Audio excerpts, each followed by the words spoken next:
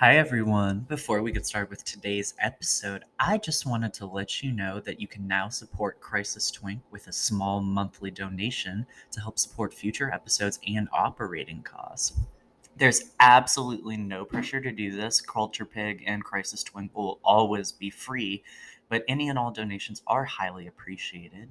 If you go to the show notes in whatever platform you're using to listen to this podcast, there should be a link marked listener support, and you can choose to contribute however much you want in just an easy monthly donation. So if that is something that you want to do, which very chic look for you to do that. Very sexy, very cool to be financially generous. Come on, sugar daddy. Yes. Yes, God. Hunty slunty slay, I say. It would be really nice if you did it. So, and it is very unhinged to be doing this. And everything I just said for the past 10 seconds is so unhinged. But yeah, absolutely try doing a donation if you can. Thanks. And on with the show.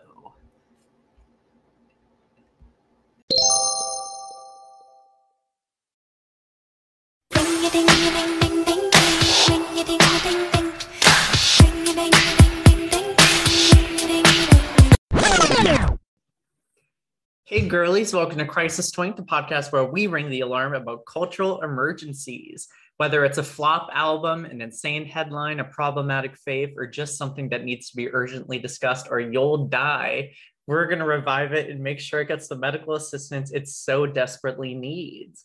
My name is Drew Haskins, and I'm the only twink who can save the culture in crisis. Sorry, I'm laughing already because joining me today is terrified boyfriend of the pod, Arthur Schott Lopes. Hi. Hi, everyone. Okay, so I have to get the elephant. What elephant? The elephant in the room, out of the room. Which elephant? We're recording in person. Yes, we are. In the same microphone. Same microphone, the audio, for discerning audio files. You guys may notice that this podcast is usually recorded via Zoom. Some episodes have featured guests talking into their phone on speaker out of a solo cup for audio reverberational purposes. We're coming to you live in person today. How are you feeling about that? Big honor. I'm a little nervous, but we're gonna shake it off. Yeah, you got your yayas. Got your yayas. I do have to. My Sharpay exercises right You're now. like. Okay. We could go full nonverbal on this podcast today too, and sort of like a postmodern exercise. Yeah, we could literally just communicate. Beautiful murmurings. Oh, we could do a beautiful type thing. I can't roll my R's like that. Anyway. I think that's beautiful though.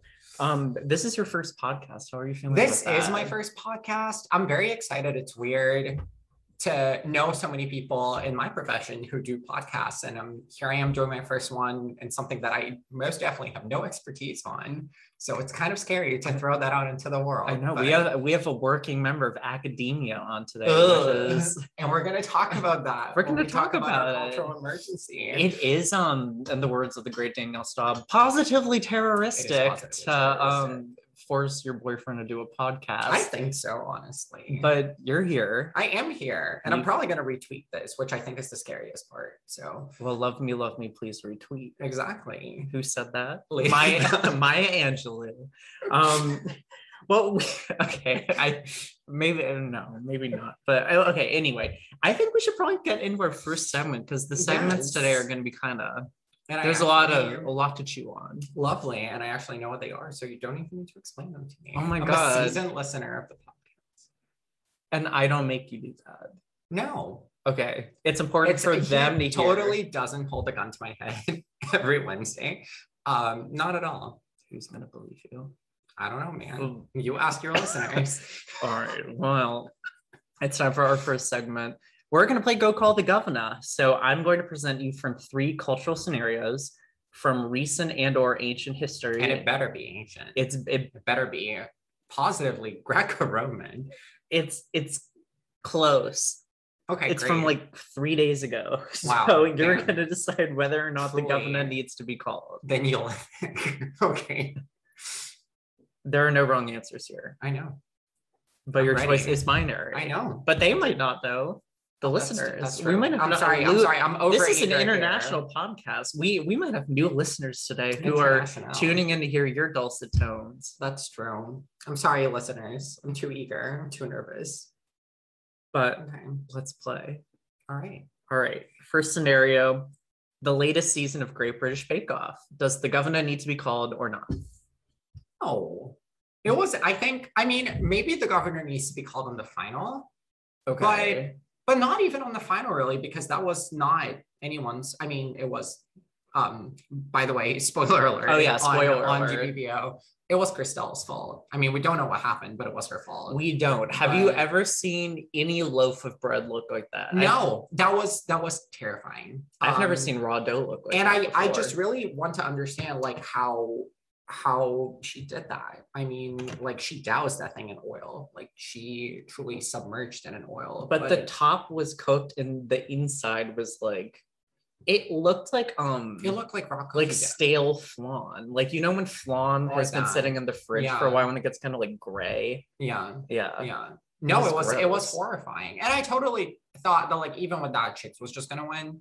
Yeah. So I guess Giuseppe winning was a bit of a stunner. But other than that, I thought it was one of the strongest seasons ever. Oh, for sure. Full of great characters. Even like on the people who were earlier out, like Freya, super memorable. Oh, great. So I thought, I mean, there's so many seasons where, you get to like the top 5 and then it's like, okay, now there's competition. Yeah. Right. And this one, it felt that like, 2 people left and then like everyone else was good enough to like, okay, maybe not like 8 people, but like there were like many people who could have won. The top 8 was pretty strong this year. Yeah. Like it was Freya, Amanda, George, Lizzie, RIP, Jurgen, icon, Christelle Chiggs, and Giuseppe. That's a really strong top 8. Except for like maybe George. Yeah. And Amanda, I thought that it was anyone's game to lose, honestly. Like I thought Freya was one of the most shocking early outs, I think, in GBBO. And of course, that semifinal when Jurgen left was also wild. I mean, first episode, I was like, Jurgen's gonna win. Like, this is gonna be so boring. Yeah, it's gonna be the most boring season of all time. I will say that, like, the season, it felt like it was building to a Giuseppe, their couple name. We ship them. Either Jurgen or Giuseppe winning, and I do think this show sort of bent over backwards For sure. To get Giuseppe to win, because I do think Chiggs probably should have won given what we saw in the final. Also, just the arc, like I mean, it was so incredible to see someone go from not making it all to actually producing really amazing stuff, which I most definitely could. I'm a terrible baker and a cook and everything. Nice little sous chef. Yeah, and Thanksgiving I put all the stops, but like other than that, so it is incredible to see what they do, and I was very proud of Chiggs. He is so accomplished. Like I feel like any other season, Chiggs or Christelle could have. I mean, Christelle would have won, weren't it for the focaccia? Yeah, like truly. What did her in was the focaccia. Like she was set to win, and then because it all looked good, even like the focaccia before they cut into it looked good. I don't know. I always really like the hot mean girls and not saying that Christelle's mean or whatever, but like she does work in investment banking, so like draw your own conclusions. But like she's one of my favorite contestants in the years. Lizzie also. That cake made me cry. The last cake she served, the one about her, what was it? Her dyslexia. That actually, like, I shed tears. It was so beautiful. Probably, I mean, I think that was more controversial, honestly, to use her accent, more than Jurgen, almost. Like Jurgen, I think should have gone home that episode. He went home for sure. I think you can argue that Lizzie, given the week she had, probably should have stayed over Christelle, but cumulatively, that's fair. Cumulatively, and also, they had to give everyone a good show, and Lizzie wouldn't have been a good semifinalist. No, she would have been like out for sure. Exactly. So like, they needed to keep Christelle in. But I was really happy with her. She was so funny all season. She was a ray of sunshine. At the end, when they showed that montage of her and Freya on the road trip across the UK, I would like to see that show. They have to do a spin-off. I do wonder how much input from the producers Paul and Prue actually have to follow when eliminating people. I think it's becoming increasingly especially this season. It evident. was kind of very, very, very evident that There was some riggery. Oh yeah. Some rigomoris. Oh yeah. I mean, I think everything felt fair for the most part. The one part of the season that I really left a sour taste in my mouth was the 3 handshakes and none for Jurgen. Yeah, even though Jurgen maybe didn't deserve and that one, made it but so like obvious. Like it was so obvious that and then like that Jurgen was going to go out. And then of course they played us in the final where basically Giuseppe was under pressure all the time. And then he won. So, but this is the challenge of a show like Bake Off, right? Like especially a show that very much does not follow the American model of like Hunger Games, where it is supposed to be wholesome and British and stiff upper lip and whatnot. But then at the same time, it does have to be good television, and so there needs to be a production aspect to it that spoils it a little bit, right? The nice thing about GBBO is that they don't usually let the production get in the way of the show's like cuddly feeling. No, that not at all. Though there were moments this season where I thought Noel and Matt were needling contestants a little bit too much. It was like a little like Jurgen again, like Noel I thought was being a little antagonistic almost to Jurgen and Matt too at other points in the season. I was like, what? Like it made me think that they didn't like Jurgen that much. Right. Do you think he was like difficult to work with? And they were actually, well, I have no, that's a good question actually, because he is very, he was like, wait, okay, let's see if I can do it. I prefer to work alone. Was that good? That was beautiful. Yeah. It was A1 German accent. Yeah. No, I think, yeah, like this was the first season that I actually saw them actively trying to disrupt contestants. And that was kind of, they've done it a little bit before, but this season was like, pretty over. It was excessive. I think Matt, and I like Matt, which is sort of a controversial-ish thing every time I see him, all I can think about is Bridesmaids. And just his incredible he does stick out a lot, but his humor is a little too like, it can be a little too mean and barbed, I think, for the show. But it's funny, but it's also a little like, like Mel and Sue were never it could get a little like like raunchy at some points, but it was never like it was so raunchy. I mean, but it was almost like it's a very like show. Like it is very sexual. I mean, soggy bottoms become a catchphrase. Exactly. No, I mean it is catering to the gays in a way that it is the paradox of cuddly raunchy that and this season we did need cater to the gays a lot with some of the hottest contestants. Honestly, between Shiggs, George, and Giuseppe, especially, I was like, we drooled the entire time. And like hot mean girls and like funny weirdos. Yeah, like, I mean, there were no like. Were there any actual gay people? Yeah, Jerzino. That's right. Early out. He wasn't even in the. A dud. And he wasn't even in the retrospective at the end, which was. He wasn't even there. Was he not? Oh, maybe he wasn't like the group picture at the end. Yeah. But like, no. Didn't even really get featured. But he also he failed to complete yeah any of his bakes. Like he just sent like big pink was he on the first? No, the first one was, I don't remember his name, but he was on the second one. Yeah, right? It was yeah. And then Rashika. Right. We're just spoiling the entire I know. We're sorry. I'm sorry, everyone. If you haven't watched it, just go watch another season at this point. Yeah. Or wait for next year's. I don't know how you avoid spoilers in the US anyway, considering there's like a 3-day delay between when it airs in the UK and here. It is a miracle. Twitter. Or like I made the mistake of following Christelle on Instagram around week 7. And I got spoiled because she posted about it because I forgot it was airing on Tuesday and then swiftly unfollowed. But I'm going to have to refollow now because she is Queen, icon, goddess. Love her. Miso Queen. I'm surprised she didn't use miso. She didn't use miso at all in the final. No. It's like, where's your it was miso? so funny where's that miso magic? a friend of the podcast, Kyler Danucci, called her out on Instagram for not using miso. For using miso so much like 2 weeks ago, and she actually responded to him in DMs. You're kidding. What'd she say? I don't know. I don't think she actually dragged his ass, but she should have, because if anyone deserves the dragging, It's Damn, hard in Tyler, YouTube. you heard it here first. Anyway. All right. Well, let's move on to the next scenario. Ugly Christmas sweaters. Does the governor need to be called? I mean, it depends on the sweater. I am the owner of an ugly. Actually, I don't know what I did with that one. I might have donated it. What was it?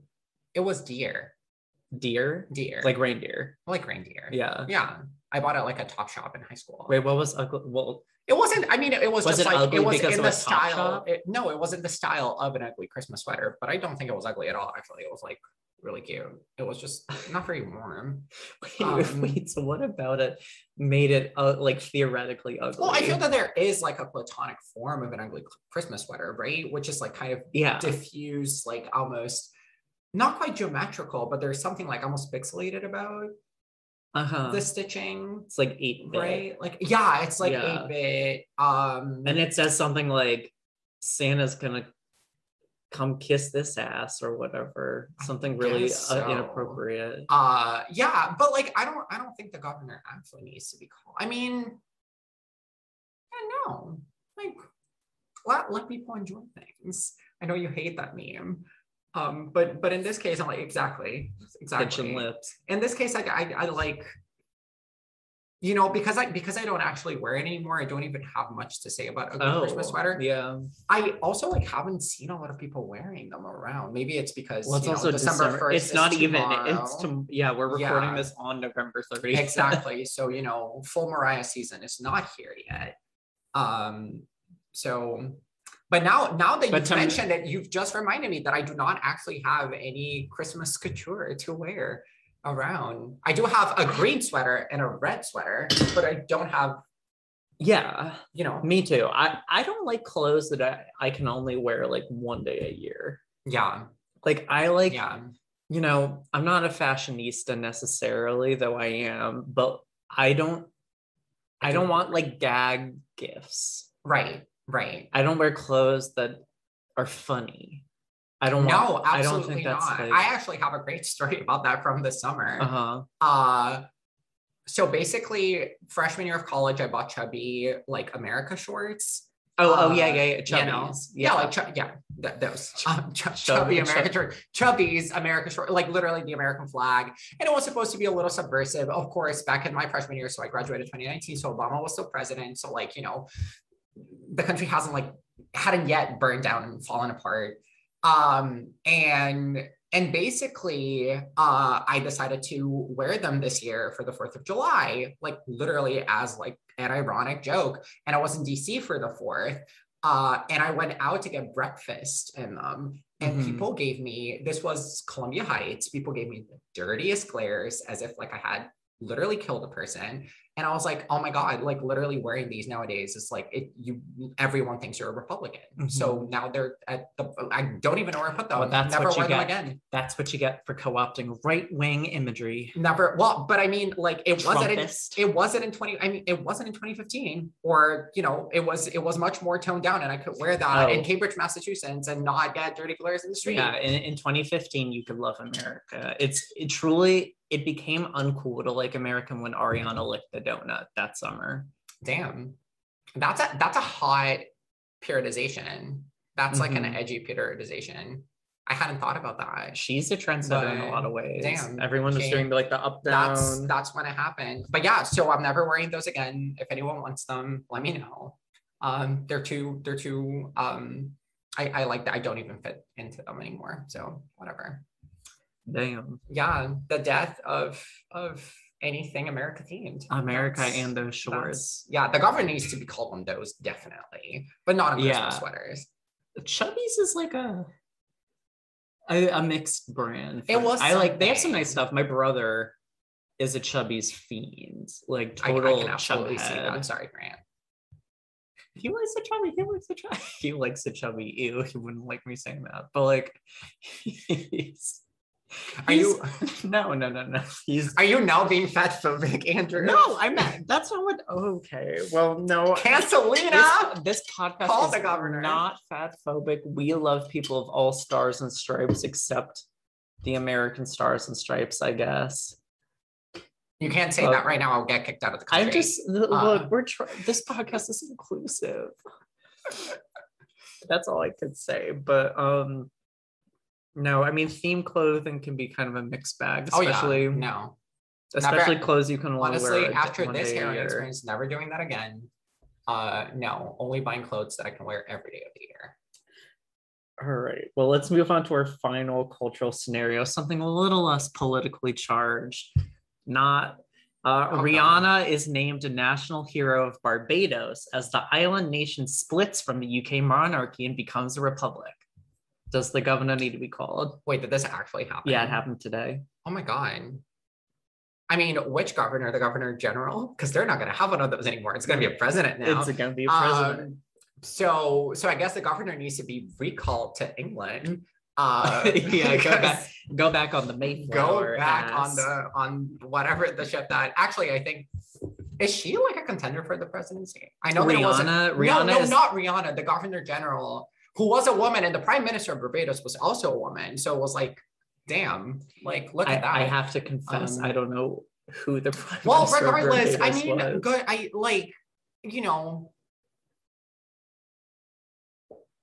yeah, I don't think the government needs to be calling this. Like, good for them. Like, go Rihanna. Like, I mean, has she done something? Is she Cancelina? Like, has she done something? No, Rihanna has never done anything. Exactly. Like, though I did see when I was in college, she got like Humanitarian of the Year award. Like, she went there. Yeah.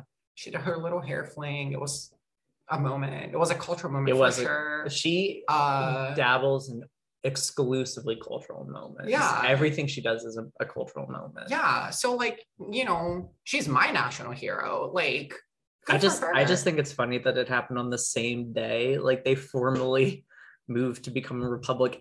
Every nation needs symbols, and honestly, I cannot think of a better way to ditch the queen than replace her with Rihanna. Should she be on the flag? She should be on the money. She should be on the flag. She should be everywhere. Should Rude Boy be the national anthem? I don't know about Rude Boy. Like, let's pick a better song. What? Rude Boy. Rude Boy is great. As in Rude Boy is a great song, but maybe not for the national anthem. What Rihanna song should be the national anthem of Barbados? I don't know. I don't think I have that complete a grasp on her discography to make this choice right now. Out of like the big hits, what is the most national anthem-y? Oh, that's hard. Diamonds in the Sky. Oh, that's a good one. That's a good one. Shine bright like a diamond. I think that's a beautiful. I think that's aspirational. Yeah. I think it's wholesome. Beautiful. It's wholesome. Exactly. There's no, I was gonna think of something more, maybe like something that was kind of like a breakup song between Barbados and England. Breaking Dishes. But I'm like, maybe Breaking Dishes, maybe Consideration. Like, but then I was like, no, like let it be wholesome, She doesn't have a ton of like wholesome songs. They're all like very like bad bitch anthems. Yeah. But Barbados could be a But bad Diamonds, bitch country. I didn't Sia write that. Sia wrote that. Yeah. Yeah. If it's vaguely inspirational and came out from 2011 onward, Sia wrote it. Sia wrote it. Absolutely. Yeah. I don't know about, now that Sia, like, I don't know if we want Sia to have written the national anthem of Barbados, Yeah, call the governor on that. Call the governor on that. I feel bad that all you wanted to do was actually call the governor, and I didn't present you with I have to say, y'all, like, this entire time I've been listening to this podcast, I have wanted to call the governor so bad, send some people to jail, lock them up. But straight to the Hague. Yeah, like my dream was to send someone straight to the ICC, literally war criminal, crimes against humanity. And here were 3 wholesome cultural scenarios that did not really pan out well for me. My thirst for vengeance is not. Is there anything you want to air out right now? Some bloodlust that you want to work out? No. To work out. That was bad. Call the governor on that. Do I want to call the governor on that? Maybe I'll call the governor on that. But that's not enough for the Hague. Like my general demeanor. No, I am the criminal. That's sad. It's okay. That's an American tragedy. I agree. A chubby American tragedy. Burn those shorts. Burn those shorts. All right. Well, on that somber note of tragedy and whatever the opposite of uplift is, loss. We're going to take a quick break for ad roll. Woo, woo, woo, woo. Bye. And we are back. Let's move on to this episode's cultural emergency. Arthur, what are you rushing to the ER today? So the thing is, like, I don't know if I'm actually rushing anyone to the ER. I think it's more like they're coming out of the post-op, like leaving the hospital fine. after. I mean, I will say the hospital framework that I've used for this podcast for 36 episodes now, I don't think really applies to anything we've ever talked about. Okay, that's fair. Wonderful. So I guess I am rushing something to the ER. I mean, as I was thinking about it earlier today, I was like, maybe this does need to be rushed to the ER a little bit. I think the impulse here should just be to say words with the sense of urgency, but that's not as hooky as saying the ER. No. Oh, well. I'll maybe for when I get to episode 40, I'll rethink everything. No, I think it's a great thing. I genuinely don't. We should be rushing things to the ER. There are plenty of things we should be rushing, especially to the ER. In COVID. But Omicron, baby. Oh God, we're all getting sick. Cancel her for that. No, it's. I applaud our first line responders. Yes. No. Terrifying. Anyway, I am rushing The Devil Wears Prada to the ER. Again, I don't think rushing to the ER is the best way to put it because it is my favorite movie of all time, which is ridiculous to say, but there you have it. I think many gay men are stood up and give honestly, you a big cheer. An awakening. Yeah. It turned 15 this year. I think as I was thinking about it earlier today, I thought about a historiographical reappraisal of it. So that's what I'm here to talk about. So when did you first watch the movie? So I'm pretty sure I watched it in 2016 or 2000. Wow. Damn. 2006. I watched it right after some it came historian. Out. Someone just fell off and hit his head. Yeah, I'm pretty sure I watched it in 2006. Mm-hmm. I was 9 or 10. And young, that was the first time I ever heard of most of the brands in that movie. Mm-hmm. And it ended up being kind of a very, I wouldn't say formative for my sense of fashion, but just like, it was interesting to kind of come into contact with that world through that framework. But then when I think back about it now, like maybe a lot of people did, I don't know. Yeah, so that was interesting. So I watched it right then and there. And then I rewatched it many times. The soundtrack is stellar, has stayed with me. Suddenly I See by Katie Tunstall. I mean, talk about nothing ever recorded has been as inspirational. No, and I suddenly she saw that. And that month, right, like that just that opening scene of like all of them getting dressed and ready. And like, it was just so well done.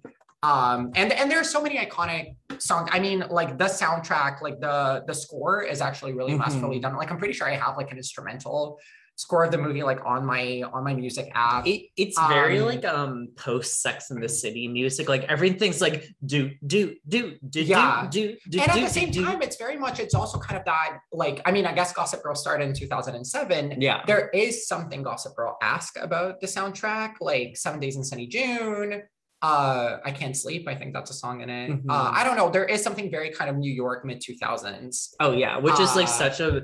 It is like the transitional media basically between Sex and the City and Gossip Girl, which I think you can argue are the two defining like 2000s TV shows about New York. Exactly. And Devil Wears Prada is like a perfect bridge. Like triad, right? Like with the Devil Wears Prada is the queen of New York 2000s media. There's a direct through line from Carrie Bradshaw to Anne Hathaway as Andy to Blake Lively and Miranda Priestley to Blair Waldorf. Damn. Okay, that's a hot take. What about Emily Blunt? Like Emily Can we talk about Emily? Because I mean, let's think about Emily Blunt and Anne Hathaway and Blair and Serena, or I guess I'm saying people's names and characters. That is a Blair Serena. Isn't it a Blair Serena? And I mean, you know, the kind of Serena's, I mean, now we're just talking about Gossip Girl, but Serena's almost like bizarre, but not quite bizarre, like sly naivete. Yeah, she's like a boho idiot. Exactly. Like, you know, you kind of Andy's coming from a completely different place, and I really want to talk about from that. Northwestern. But from Northwestern, and was supposed to go to Stanford Law, and lo and behold, getting paid $30K a year to, suffer under Miranda Priestley's. I know, a Northwestern grad who dresses like shit. Now I've heard everything. Terrifying. Positively terroristic. But yeah, no, now that I'm thinking about it, I didn't even think about that parallelism. Mm-hmm. But Andy truly is Serena. You can apply a Blair Serena framework to everything. Yeah, absolutely. Completely agree. Anyway, Emily Blunt. What a talent. I just watched 73 Questions with her today. In which she literally subs in for Anna Wintour at Vogue, and the whole thing is peppered with the Devil Wears Prada allusions, and it is lovely. Great 73 Questions. She is just naturally like very cheeky and funny as a personality. She is British. I really wish she was not married to John Krasinski. Yeah. Why? Who I'm pretty sure allegedly is like a Trumpy kind of libertarian. No. He's definitely like a gun nut. I just the listeners are not seeing this, but I said gun nut. He is like holding a gun. I literally was doing like Shalita Grant in Search Party, like full like gestures to the jury. Full pantomime out here, everyone. No, but that was her first big movie. That's wild to think about. And she almost got an Oscar nom out of it. She did. She almost did. It is crazy that she hasn't won an Oscar yet.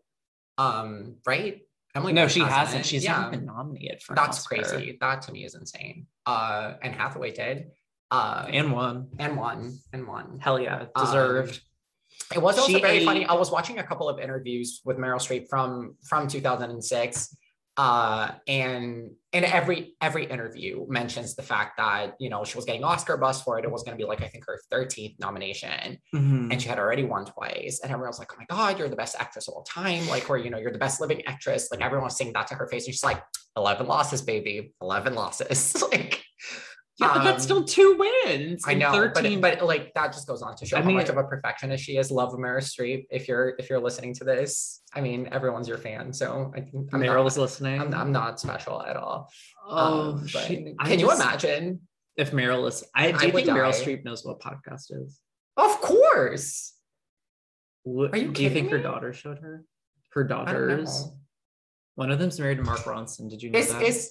Okay, that's crazy. Yeah, but also, right. Is Meryl giving Biden now? No, but in that new movie, she's giving Trump. She is giving Trump. But her not knowing what a podcast is would be giving Biden. That would be giving Biden. Yeah. Clueless. We love Joe Biden. I know. We love Joe Biden. Joe. Yeah. If you're listening, Joe, we love you, Joe. Wow, everyone's listening. I know. We it's like FDR fireside chat, but with like 2 stars that are I am FDR. No, I'm kidding. Anyway. God. But yeah. So how do we focus this conversation? This is all over the place. No, but like this movie, it's hard to talk cohesively about this movie because it is just like, this is one of the few universal pieces of like gay fangirl culture there are. Like, I don't know a single person who doesn't like this movie. It's one of the funniest movies ever made, like chock full of good performances. Miranda Priestley's like, and the lines, iconic the lines, like, yeah. I always think about Emily Blunt saying that she's one stomach flew away from her goal weight. Oh yeah, perfect. Or, I repeat it so many times. I just think it's hilarious. But like when I'm about to faint, I just eat a cube of cheese. Like I think this is just so horrifyingly funny. And that movie gets memed all the time. Like, are you wearing the Chanel boots? The Chanel boots. Oh, I have a great meme that's like, no gay has all 10. And it's just like a list of things for this Where's Prada, like Harry Potter manuscript, the Chanel boots. The woman like, holding up those 2 like identical belts. Oh my God. And so Emily does that in the 73 Questions video. Really? Like someone holds it and it's like, I can't tell if they're so different.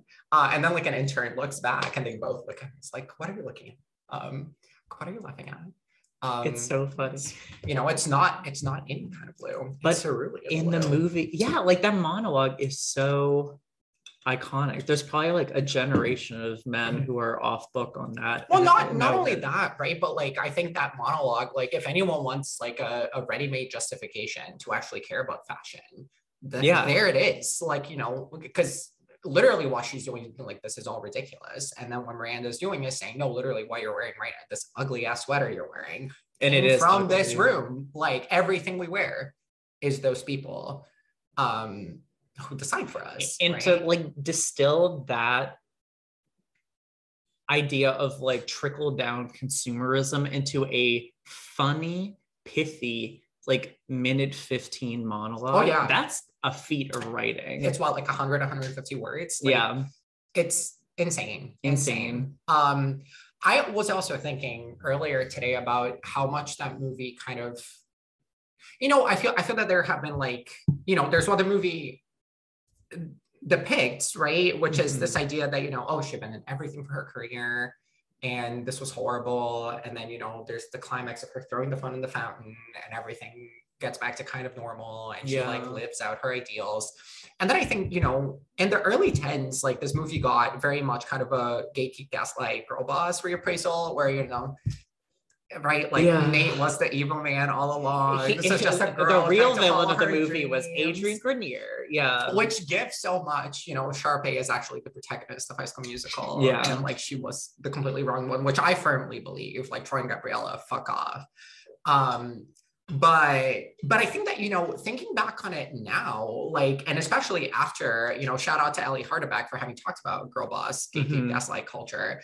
But after thinking about that, like, I started thinking so much about how there is a way in which Runway was a pyramid scheme and in which, like, you know, this job that millions of girls would kill for, right? Like, doesn't guarantee her anything. And it really is all about connections. And there's a way in which, you know, no matter how much she tries to kill herself for Miranda, she's still earning however much she's earning and living like off in an hour borough, right? Like, and having to do the twins science project. Yeah. And she's selling her soul for that. For no pay. For no pay, but status, right? But like before the kind of gatekeeping status of wearing those clothes and going to those parties and meeting the guy whose name I don't remember, who gives her the Harry Potter manuscript.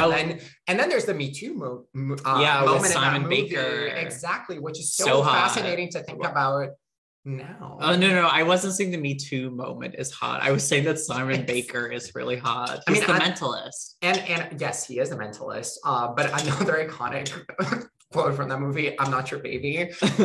Incredibly delivered. It's just everything about it. It is so hard to focus conversation on it because it literally it's so overwhelming because like there's so much to look at. The lines are so quotable. The soundtrack's so like it's just like it's a fun little confection of a movie. It is. I could rewatch the movie every week for the rest of my life, and I think I would not. And in fact, I think there have been moments of my life that I did that. Yeah. And I basically, you know, was thinking because, by the way, listeners, neither of us actually has watched this movie in a very long time. I can't remember the last time I watched it. August 2019 was my last viewing. I literally can't. But I've seen it. I have seen it like maybe 10 times. Yeah. We are fully winging this conversation, but it is just a testament to how remarkable this movie is. And we remember a scene. I can give you a scene by scene play of what happens. It's one of my two go-to plane movies, that and Mamma Mia. Every time I'm on a plane, I watch one of the two. Staples. But there's just like, and both like within the same 2 years too. Yeah. Like, in fact, I only watched Mamma Mia because of The Devil Wears Prada.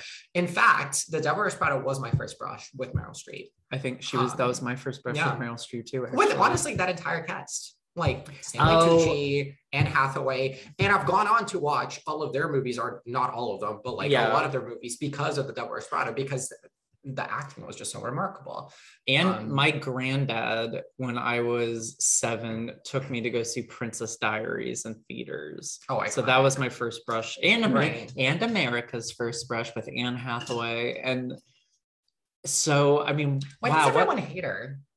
Because she has like big theater kid energy. No one does anymore. Like, it's not cool to hate Anne Hathaway. Oh, I'm glad. In 2021, like if you still think that Anne Hathaway is like a tryhard, who cares? Everyone's a tryhard. you should be a tryhard. Like no one likes some like passive, like jobless ketamine addict. Sorry, that's like not fun. B, like, grow up. Yeah. She's cool. She's a great actress, she's great. major She's talent. wonderful. Did you watch Ocean's Yeah. 8? She's so funny in that. so She funny can in literally that. do drama. She can do she can do thriller. everything. She can do comedy. She's so good at I comedy. mean, And like, she's so good in this movie. hot take, like she is being groomed to be the next Meryl Streep. Like, I mean, I think, hopefully she will have enough time in her career to, I mean, I don't want to say that also because like Meryl Streep is one of these, you know, it's like a comet that comes by every 10,000 years or whatever, but like, and she really does, like, Meryl really makes Miranda one of her most iconic performances, if not maybe her most iconic performance. And this is like I've thought about this so much because, like, you know, knowing her star-studded career, right? Like, again, I don't know how many Oscar nominations she has gotten at this point, because she got a couple of more. Yeah, she got a couple of more after this.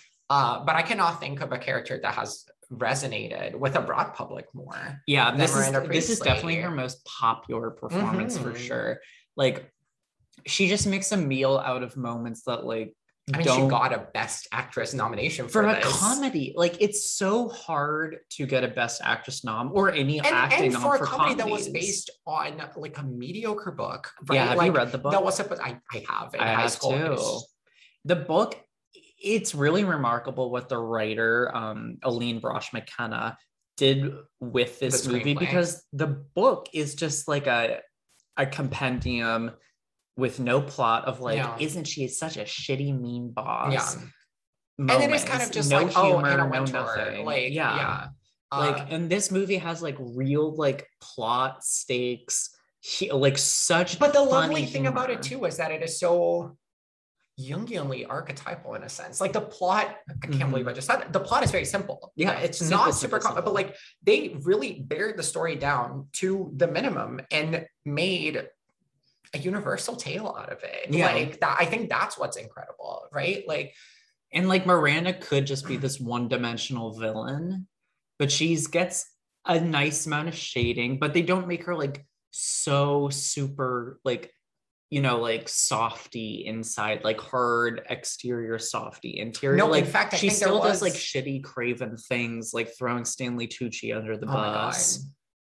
Shocking scene. It's still freaking like Jacqueline Fully. Yeah. but you still get like that like moment at the end of the movie where she like smiles at Andy walking across the street, and then she's like, driver. It's like so much in that in that little moment, and only Meryl, I think, could have really like. Yeah. And I'm not gonna remember this now, but at one point I was reading about this, and there was supposed to be a scene where either like she breaks down and like Andy consoles her. It was supposed to be like in that Paris scene where they're picking out the seating chart, and they cut it out because they didn't want to give her too much of kind of a warm motherly, precisely because it would ruin their entire dynamic if they put that on screen. Exactly. And so, the directing was so well done too. Like it's crazy because that director hasn't done anything else of note, really. Right. And it is a shame, I will say also, because I mean, you know, we are talking about so much, but we aren't talking about the fashion, and obviously it's incredible. Iconic. Unfortunately, that movie ran up against Marie Antoinette that year. And that is really the only reason why it didn't win. And Marie Antoinette, of course, looks absolutely gorgeous. So we watched Marie Antoinette over the summer, and it's fabulous movie. Dare I say it is one of my favorite movies? It's great. We love Sofia Coppola. You could do a fun double feature of Marie Antoinette and The Devil Wears Prada as like two dueling portraits of like pre-recession.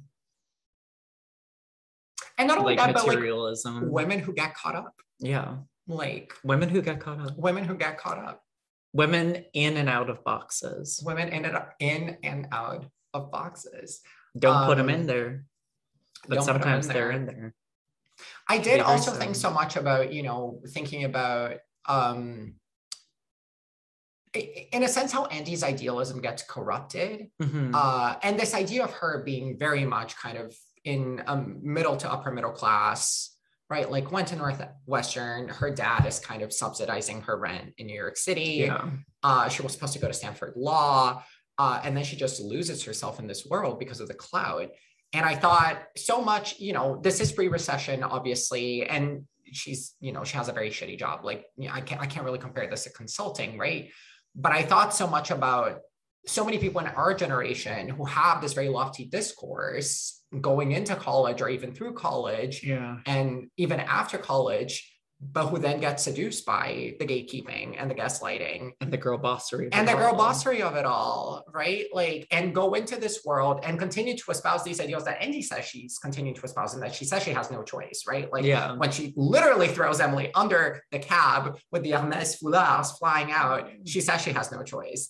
But in a sense, she does, right? Like, and so I thought so much about basically how hard it is to live under late capitalism, right? Like, and how hard it is, how we have to make compromises. Choose and not to choose, exactly, and to compromise. And what is interesting is that you actually get kind of a happy, unusual ending out of it, right? Which is that she's like, you know, bye, throw the freaking phone at the desk, let them go. It's not like I don't know. It's not like super satisfying, because it is like, oh, she's kowtowing to like Adrian Grenier's character, and like just like not like it would be so fun if like she became Miranda, you know.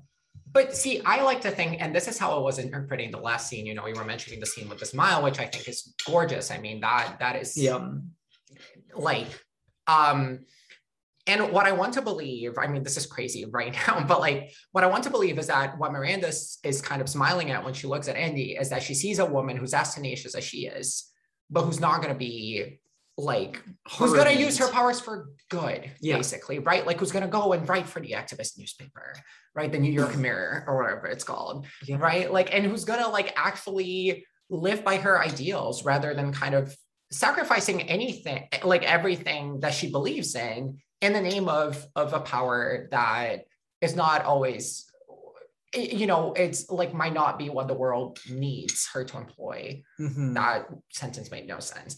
But that's kind of what I want to believe she's thinking about. And when she briefly smiles and then very peremptorily tells the driver to, and it's a testament to Meryl's talent that she can convey. She conveyed that entire thing in like a one little like smile. Yeah, that's talent. That's talent. I have two questions for you. Sure. One is a one-question quiz. Is Stanley Tucci gay in real life? No. Okay. Doesn't he have a wife and children? Yeah, he's married to Emily Blunt's sister. In fact, I'm pretty sure my rival school in England, I think it was an American school and his kids went there. And so like, my friends played soccer with his kids and like he was in the bleachers one day and they all got pictures with him. And I was like, damn, I should be a cheerleader. His first wife was British and I'm pretty sure she died. And he's married to Felicity Blunt. Emily's sister. Oh, that's right. That Dick I mentioned in the Saudi tale. Like he's in the family. Yeah, I now. think yeah. Which I think is gorgeous. Okay, I think it's beautiful. So many people think he's gay though. He plays so many like gay guys. Like, oh my god! So I was watching the View interview with Meryl and Stanley. I think it came out like the day that the movie was released. Yeah. And in that interview, I mean, a lot of problematic things happen in that interview, but among them is someone called Stanley Tucci in the movie a gay witchy fashionista. Like whatever this middle-aged lady was, she was like, how did you do it? Like, how did you play a gay witchy fashionista so well? And I was just like, God, gay witchy fashionista. I'm pretty sure that's what she said. I'm pretty sure I didn't hear it wrong. That's incredible. I was like, damn. And I mean, you know, he did it. He did it very well. I mean, I thought he was. It does sound like a slur. That's why I was like, I would in rather 2006, like, but yeah. So that interview was something for sure. The View is a breeding ground for. I mean, did you watch that clip last week that was going around on Twitter about Joy Behar, one of the hosts, being like, everyone should just come out on Thanksgiving? And Whoopi Goldberg asked her, she was like, what, come out the door? And then Joy Behar's like, no, come out of the closet. And then she gives a look to camera that's like, And it was so like threatening. I was like, God, what's going on? The View is a breeding ground for like Chica Loca behavior. The View is one, positively terroristic. That word did not come out right. And two, like threatening. I mean, like everything that was said in that interview was a little bit threatening. Yeah. I have lots of things about people gaining and losing weight and calling Miranda Priestley a bitch, which I was like, she's a bitch. Like, what about the early 2010s historiographical reappraisal of girl boss? But anyway, what is the second question? Second question. As a Brazilian, what do you believe? Do you believe that this is Gisele Bündchen's greatest cinematic role? So that's very funny you asked that, because I was thinking about that unbelievable cameo, which definitely made the entire nation of Brazil cheer. When you could hear it from here. In fact, part of the reason why I probably watched that movie as early as I did is because someone told me that Gisele was in it. Because you do stand, like, not to be stereotypical, but you do, as a Brazilian, stand Gisele Bündchen real hard. No, I mean, honestly, like, besides, our fascist dictator, Jair Bolsonaro, like, she might be the most famous Brazilian in the world right now. Oh, definitely. Definitely years, definitely. Right? Has been. So like it's hard as a Brazilian not to stand her, even though she's gone kind of weird, with the whole. I think she's a little, like, she's getting a little anti-vax. Like, I don't want to like slander. Do we think she? Like, well, I don't think she. I think she got the vaccine, but she definitely got the vaccine. She has defended people who haven't. I don't know. She's a little too, like, Well, Tom Brady doesn't eat red fruit. That's weird. But I mean, like, no tomatoes, no strawberries. He's a man? No, that's weird, but he's a weird man. Yeah, he's a weird man. Yeah, so I think that this is one of two of Gisele Bündchen's greatest cameos. Yeah. So there's this. What's the other one? Her catwalk at the 2016 Olympic Games opening, which was just, I mean, the country like went wild when that happened. Like, everyone was like literally tearing off their hair. Like, I can't believe this is happening. Like, garments, literally, that SNL skit where like it's like an Oprah giveaway and like people's like heads go flying off. Like, that's like basically Sodom what and Gomorrah. happened. No, that's exactly what happened. So also, like, those were her best two cameos of all time. It was Rio Olympics and Serena. She's very funny. Are those the Chanel boots? She is. She's like, she's so ugly. Though, like, that was something. It is, whenever I think of Gisele though, and honestly think about the movie, because I was thinking about that movie in class a lot, but then I was like, we are in the US, this is an American movie, we can't talk about, this movie if we don't talk about race. And I mean, when I think about Gisele, what I always go back to it is just so weird that Brazil's greatest fashion and beauty icon is a white woman, considering that a white, blonde, blue-eyed woman, considering that Brazil is the second largest Black country in the world after Nigeria, right? And so that just always boggles my mind. But yeah. Wow. What a gorgeous holistic discussion of one of the greatest comedies of all time. I tried. I'm so glad it's turned 15. It was always going to turn 15 just because of the nature of the passage of time. Do you think anyone will ever try to remake it? If they do, I genuinely don't think you can remake this movie. Like, it's such a 2006 movie, and how it talks about like the intersection of like print media being like peak influential, like right as it's about to wane pre-digital. I mean, like the fashion is so specific, which is absolutely it's all flip phones, Blackberries, pagers and stuff. Like, it's not, you can't do that movie these days. Like, you just can't. Like, it's too much of a period piece. And listen, we all know what happened when they tried to remake Gossip Girl. I mean, the tragedy is out there on HBO Max for everyone to see. So we might have to watch an episode after this to like clear we're absolutely gonna watch Gossip Girl after this. But God, like the definition of a guilty pleasure, the new Gossip Girl. Depressing. It is just sad. Well, speaking of other things that have torn the community apart, we're gonna play our final segment, our final game, Tear the Community Apart. Great. So the rules are very simple and you know them, but I'm going to explain them for new listeners. I've picked two songs and you're going to tell me which one is better. Easy. Maybe this might be an easy one, actually. Watch me not know the songs. No, you will know the songs. I've picked two 2008 hits and the spirit of The Devil Wears Prada, which was 2006, but at the same time period, just go with it. 2 British singers, iconic jams, crossed the pond, made their way onto the American ear, changed our lives forever. Which song is better? American Boy by Estelle featuring Kanye West, or Bleeding Love by Leona Lewis? Okay, so that one is very easy because I literally have no idea what the second one is. So absolutely American Okay. Boy. We don't even need to stop and listen to it. It's just, it's going to be hard to top American Boy, especially after I watched the Wendy Williams. Following There's a great TikTok. Anyway, shout out to friend of the pod, Hale McSherry, for putting that on our timeline. Oh yeah, no, that is what happened. That is what happened. Okay, beautiful. But Bleeding Love is like, I don't care what they say, I'm in love with you. They're trying to pull me away, but they don't know the truth. Are you gonna get in trouble with licensing for that? Crippled. I'm not singing it correctly, so they better not. It's like my heart's crippled by the pain that I keep on closing. Okay, so you cut me open. I don't want to fuck you up, but that was unrecognizable. But I am glad that I got Andrew to sing in the podcast. That is beautiful. Anyway, was it beautiful? My dulcet tones, my clarion song. Yeah, it was good. Okay, so American Boy wins it. I mean, why do you love American Boy so much? I'm an American boy. You are an American boy. Mm-hmm. I did live in England for 4 years. So right, there's something there. I don't know. It's just, it's so iconic. It's so iconic. Like, I don't even know where to get started. You know what is arguably the most iconic part of American Boy by Estelle? Don't like his mac and cheese, but I'm gonna like what's underneath them. Well, that's pretty iconic. Like, I think Kanye's verses are so good. It's so great. Like he comes in so hot and iconic. Like, this is the number one champion sound. Yeah, Estelle, we about to get down. Yes.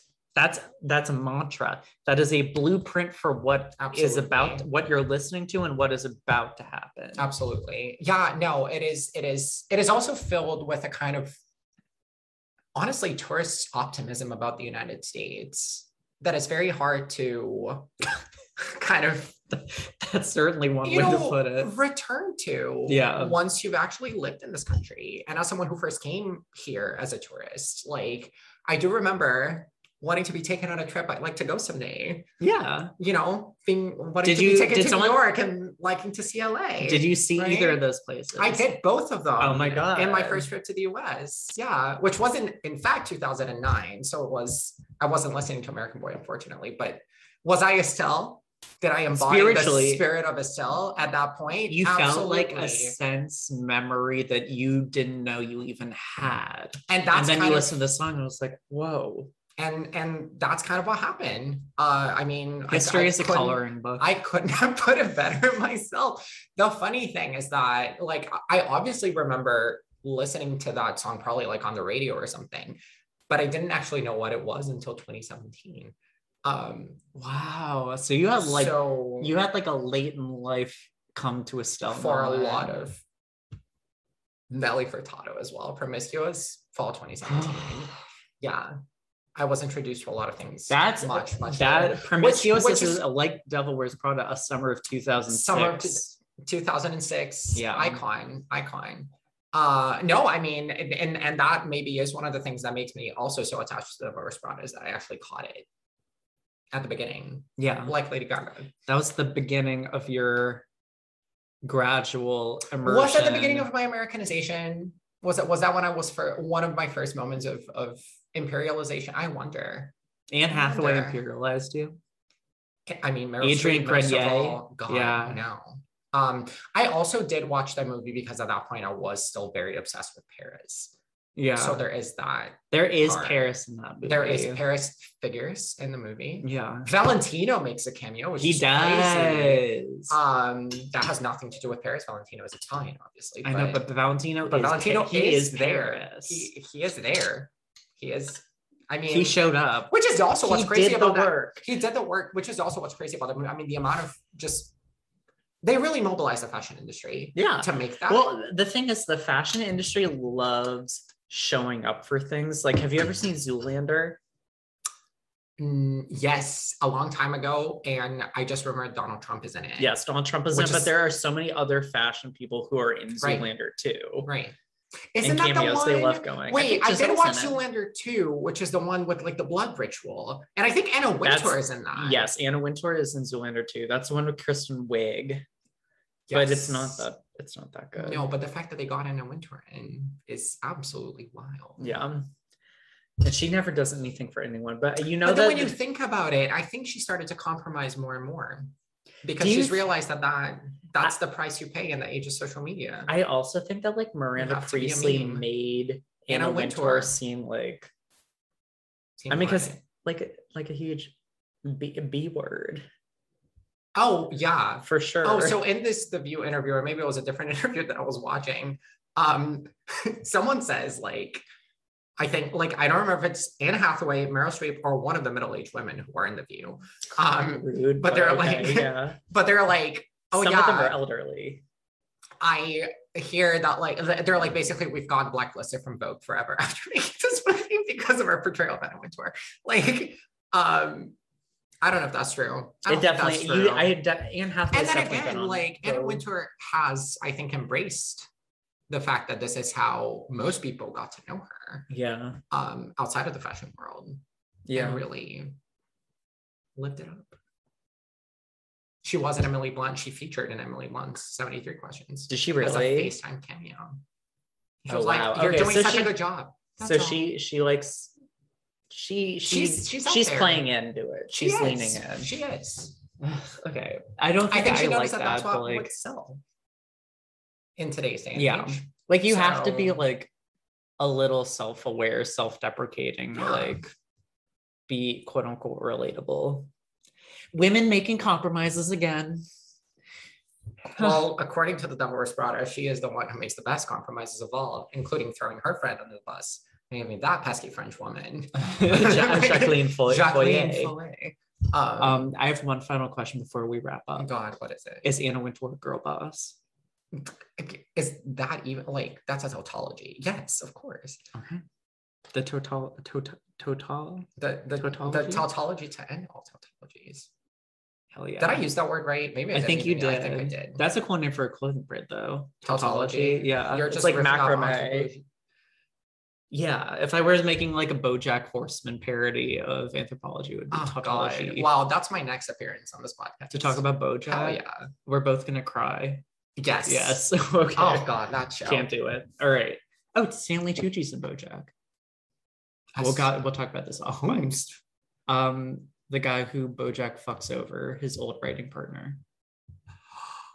Never noticed it. Mm-hmm. The guy who dies of cancer, who's gay. Yeah. Also gay. Oh my God, Stanley Tucci really is playing. Okay, do you think okay, final question. Is Stanley Tucci queer baiting?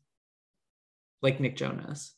I don't want to call the governor on. You mean like Harry Styles? Yeah. You mean is like Shawn Mendes? Stanley Tucci walked so Harry Styles could run and queer bait. Oh yeah. Okay. Well, yeah, I don't know if I want to call it queer. But for Stanley Tucci, like it does seem authentic because he does seem gay. But he's not gay. But he is definitely living but Harry in Styles, a queer experience. Did you live through the early 2010s and like 1D fan fiction? I mean, I didn't read any of it. No. But like that was like a cultural artifact. Like yeah, but Harry Styles wasn't writing it together. No, but they've been queer baiting since their 1D days. Like he's wearing dresses now, but like Harry Styles walked in the early 2010s so that he trained. Exactly. He was doing light jogs in 2011 so he could run the London Marathon. Triathlon. Yeah. Exactly. Exactly. Well, I'm glad we got to the bottom of that. Absolutely. Thank you so much for being here. Of course. Where can I hope neither of us gets Cancelina for this. We're not going to. Okay. They can't cancel queer love. And if you do, you're a bigot. Jesus. I mean, you are, but yeah, right. Okay. So if people want to find you on social media, where can they find you if you would like to be found? Okay. Well, my Instagram is private, but my Twitter handle is Schott Lopes, SCHOTTLOPES.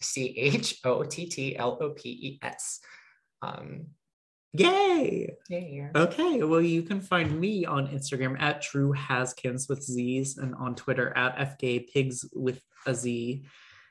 What else? Oh, you subscribe to culturepig.substack.com for free weekly newsletters. Bi-weekly, I update the schedule. I'm doing it every 2 weeks now. Subscribe to for those directly to your inbox. What else? Oh, and rate and review this podcast on Apple Podcasts or wherever you listen to your podcast. And just spread love in the world. That's all. Bye.